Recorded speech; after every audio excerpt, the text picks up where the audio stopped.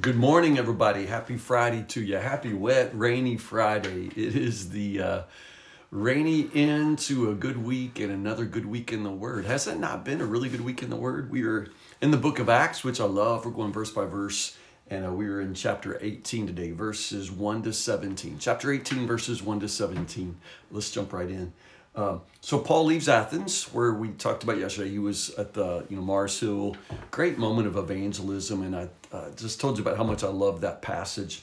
He leaves there and goes to Corinth. Corinth is about 50 miles west of Athens in Greece. In Paul's day, Corinth was, I believe, the largest city in Greece. It was a maritime, an important naval, an important port, important canal, important place for trade by sea. And so Corinth, with its population, with its important place on trade routes, it was just became known as a very immoral city, kind of like Vegas today. I don't know nothing against you, Las Vegas people, but in Paul's day, to talk about to live like a Corinthian, was to live immorally. I believe that, to Corinthianize was actually a word for, to have sexual relations. So Corinth was really a pretty, what happens in Corinth stays in Corinth kind of thing. Known for its immorality, known for its, pagan Roman worship, all of that. And yet Paul goes there. Paul goes there, and it's one of his most important centers of ministry and gospel work. He gets there, he becomes acquainted. Apparently this is where he meets Aquila and Priscilla. Aquila and Priscilla usually, they're always named together. You never hear about one without the other. And most often, Priscilla is listed first, which probably says in the early church, her ministry, her role was prized, sort of like Lydia. She was a very important woman, a very influential woman leader. And so Aquila and Priscilla are always named together. She's typically named first. This is the only place, verse 3 is the only place that we learn that Paul's a tent maker. We all know that because we learned it in Sunday school. But literally, verse 3 is the only place in Scripture where we just know that he's a tent maker. And we know it because it says that Paul lived in Corinth and worked with Priscilla and Aquila because they were tent makers like he was a tent maker. Tent makers were often leather workers. Tents were often made of leather, except for some which were made of a very fine fabric. And because of where Paul is from in Tarsus, most people think that Paul is probably using the fabric. It's just a side note there. But Paul's a tent maker. Never stopped being a tent maker. At best, you could say he's a bivocational preacher or missionary. But he's very proud of the fact that he typically earns his own way. He works to support his ministry, and so that is how he lives. It's interesting here, just a couple of things. In chapter 18, this passage actually gives us several just important things that we can tag, and it lets us know exactly what year historically we're talking about. When it says they left Italy when Claudius had deported all of the Jews out of Rome, we know exactly when that happened, somewhere around 49-50 AD. And so that lets us know when Paul comes to Corinth. It just kind of tags it with the date. There's something that is known from other sources. The scripture says, as is Paul's custom, he goes to the synagogue first. And it starts out by saying each Sabbath, you would find Paul there in the synagogue, preaching to the Jews and the Greek God-fearers alike at the synagogue. And then verse 5 tells us Silas and Timothy come, and after that he preaches full time. Now, like I just said, Paul works to support his ministry. And the fact that early on he's, really only preaching on the weekends kind of tells you that, he's working. But after Silas and Timothy come, he's preaching full time, which suggests to me, and tell me if you think I'm wrong, I'm just trying to make sense of things. It sounds to me like they probably brought a donation.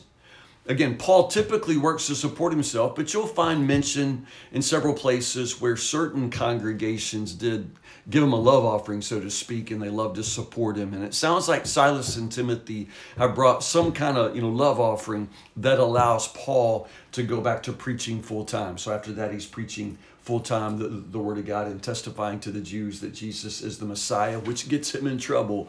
It's always going to get him in trouble. Eventually, the Jews are going to have enough. The ones who don't believe are going to be offended. And so they drive him out. Paul shakes the dust off his feet And he says, your blood is upon your own heads, which is kind of a reference to Ezekiel, right?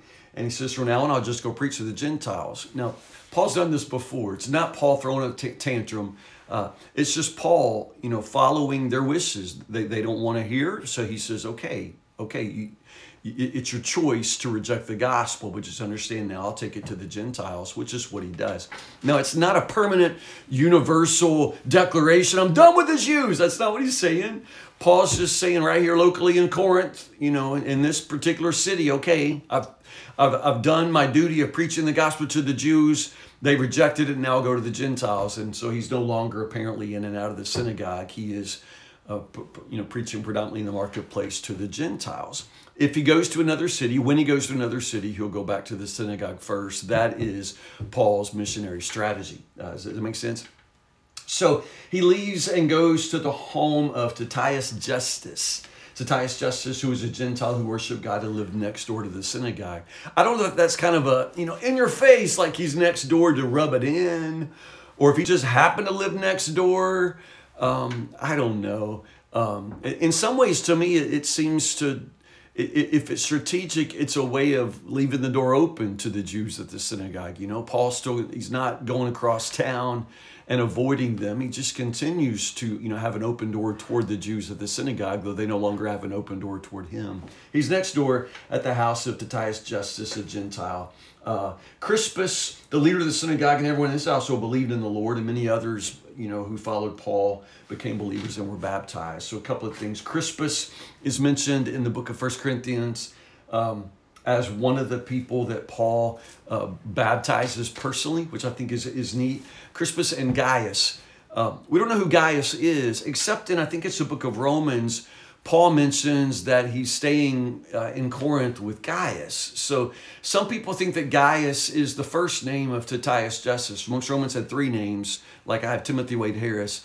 It might be Gaius, Titius Justus. It could be the three names because he lived with Gaius when he's in Corinth, and here it says he's living in Titius Justus. In that case, if Gaius is Titius Justus, then that means that Paul would have baptized him as well. Again, just you don't have to remember all of that. Verses 9 to 11, Paul has another visitation, another vision of Jesus, who comes to encourage him, just to say, don't be afraid, speak out, don't be silent, I'm with you. It's just another one of those moments, almost like the burning bush, with Moses. It's a recommissioning for Paul, but also just an assurance. Don't be afraid. Don't ever stop preaching. I'm with you. And so from that point on, it says Paul stayed. Corinth is at this place the first city where Paul has just stayed for an extended period of time to preach the gospel. And here it is, a year and a half, about 18 months there when he's going to preach. And Jesus assures him, I'll be with you. If you needed any instant, evidence that Jesus will keep that promise, he goes into the courtroom of Gallio, the governor of Achaia, where some Jews, rise up and bring Paul in before the governor for judgment. Now, this is an important scene. I think you've heard me say, I personally believe that Luke is writing the book of Acts, Luke Acts together, as court evidence in the trial of Paul.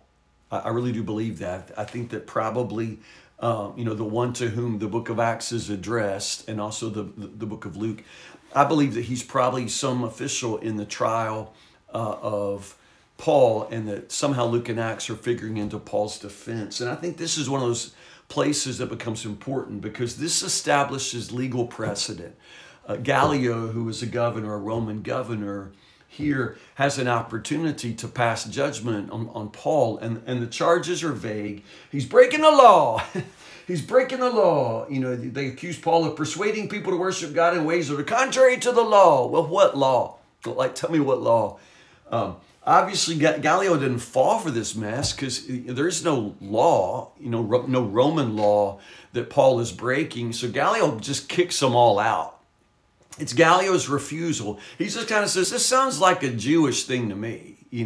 Sounds like y'all are arguing over Jewish things that I don't have any interest in, and it doesn't pertain to Roman law at all. So, get your tail ends out of my courtroom, which is what he does. He kicks them all out. Now, he's not taking Paul's side. He kicks Paul out too, But again, the legal precedent is that the charges against Paul have nothing to do with Roman law. It's a Jewish thing. Get out of here, you know. So again, probably an important legal precedent from Luke's perspective. At this point, it says that they're thrown out and the crowd attacks Sosthenes, the leader of the synagogue. And at first, I'm a little thrown off because I'm thinking, wait a minute, I thought Crispus was the leader of the synagogue, because that's what we were just told in verse 7. So it's like, wait, who's the leader of the synagogue? Well, it used to be Crispus, but the scripture tells us that Crispus got saved. Crispus becomes a follower of Jesus. Paul baptizes him. And so chances are you don't get to be the leader of the synagogue when the Jews already kicked Paul out. You don't get to be the leader of the synagogue if you become a Christian. So I would say Crispus is moved out. There's a new leader of the synagogue. On top of that, we're told that Paul's there for 18 months, a year and a half, And so for that reason, Sosthenes is obviously, the new leader of the synagogue. He's the one that followed Crispus. And there's some period of time that passes here. It could be, a number of months, as much as a year, 18 months at the most. So just understand that Sosthenes is not any sort of contradiction or confusion there. Sosthenes is the leader of the synagogue now. We don't know who the mob is mad at. We don't know if they're attacking Jews, if the Romans are attacking Jews here, if the Jews are inside of the mob, and somehow Sosthenes gets caught up in that. We do know that Gallio doesn't care. He doesn't see that as any of his business. It's not his concern who gets beat up outside his courtroom. And we also know that Sosthenes later, if it's not an uncommon name, but it's most likely that Sosthenes also becomes a believer because the first letter to the Corinthians is sort of co-signed from Paul and Sosthenes. So Sosthenes becomes a believer and a ministry partner to Paul. So there you go. I love all of that. One more thing, I mentioned the important places in the chapter 18 where you can pin dates down. Gallio is well documented throughout history in sources outside of Scripture. We know that he was serving in this role as a governor between the years 51, 52. And so that just sort of gives us a window of Paul's 18 months at Corinth, somewhere in those early 50s. So probably between 50 and 54 or something like that. That's when Paul would have spent his 18 months at Corinth. So anyway, let's pick up here on Monday morning. We'll be in chapter 18. We'll pick up in verse 18. Chapter 18, verses 18 to 28. All right? Monday morning. If you don't have a church home, and I'd love to see you at Woodburn Baptist on Sunday morning, 8, 9:30, and 11. I'm continuing the message series entitled I Have My Doubts. I love you guys so much. You guys make me better. I'm telling you, these several years down the word with you, it means a lot to me. Thank you for your faithfulness. Those of you who are going to join me and binge watch this weekend, welcome. Glad you could be a part of it as well. Stay faithful, stay in the Word, and I'll see you, if not Sunday, Monday morning at 10 o'clock for 10 with Tim. I love you all. Have a great, great Friday.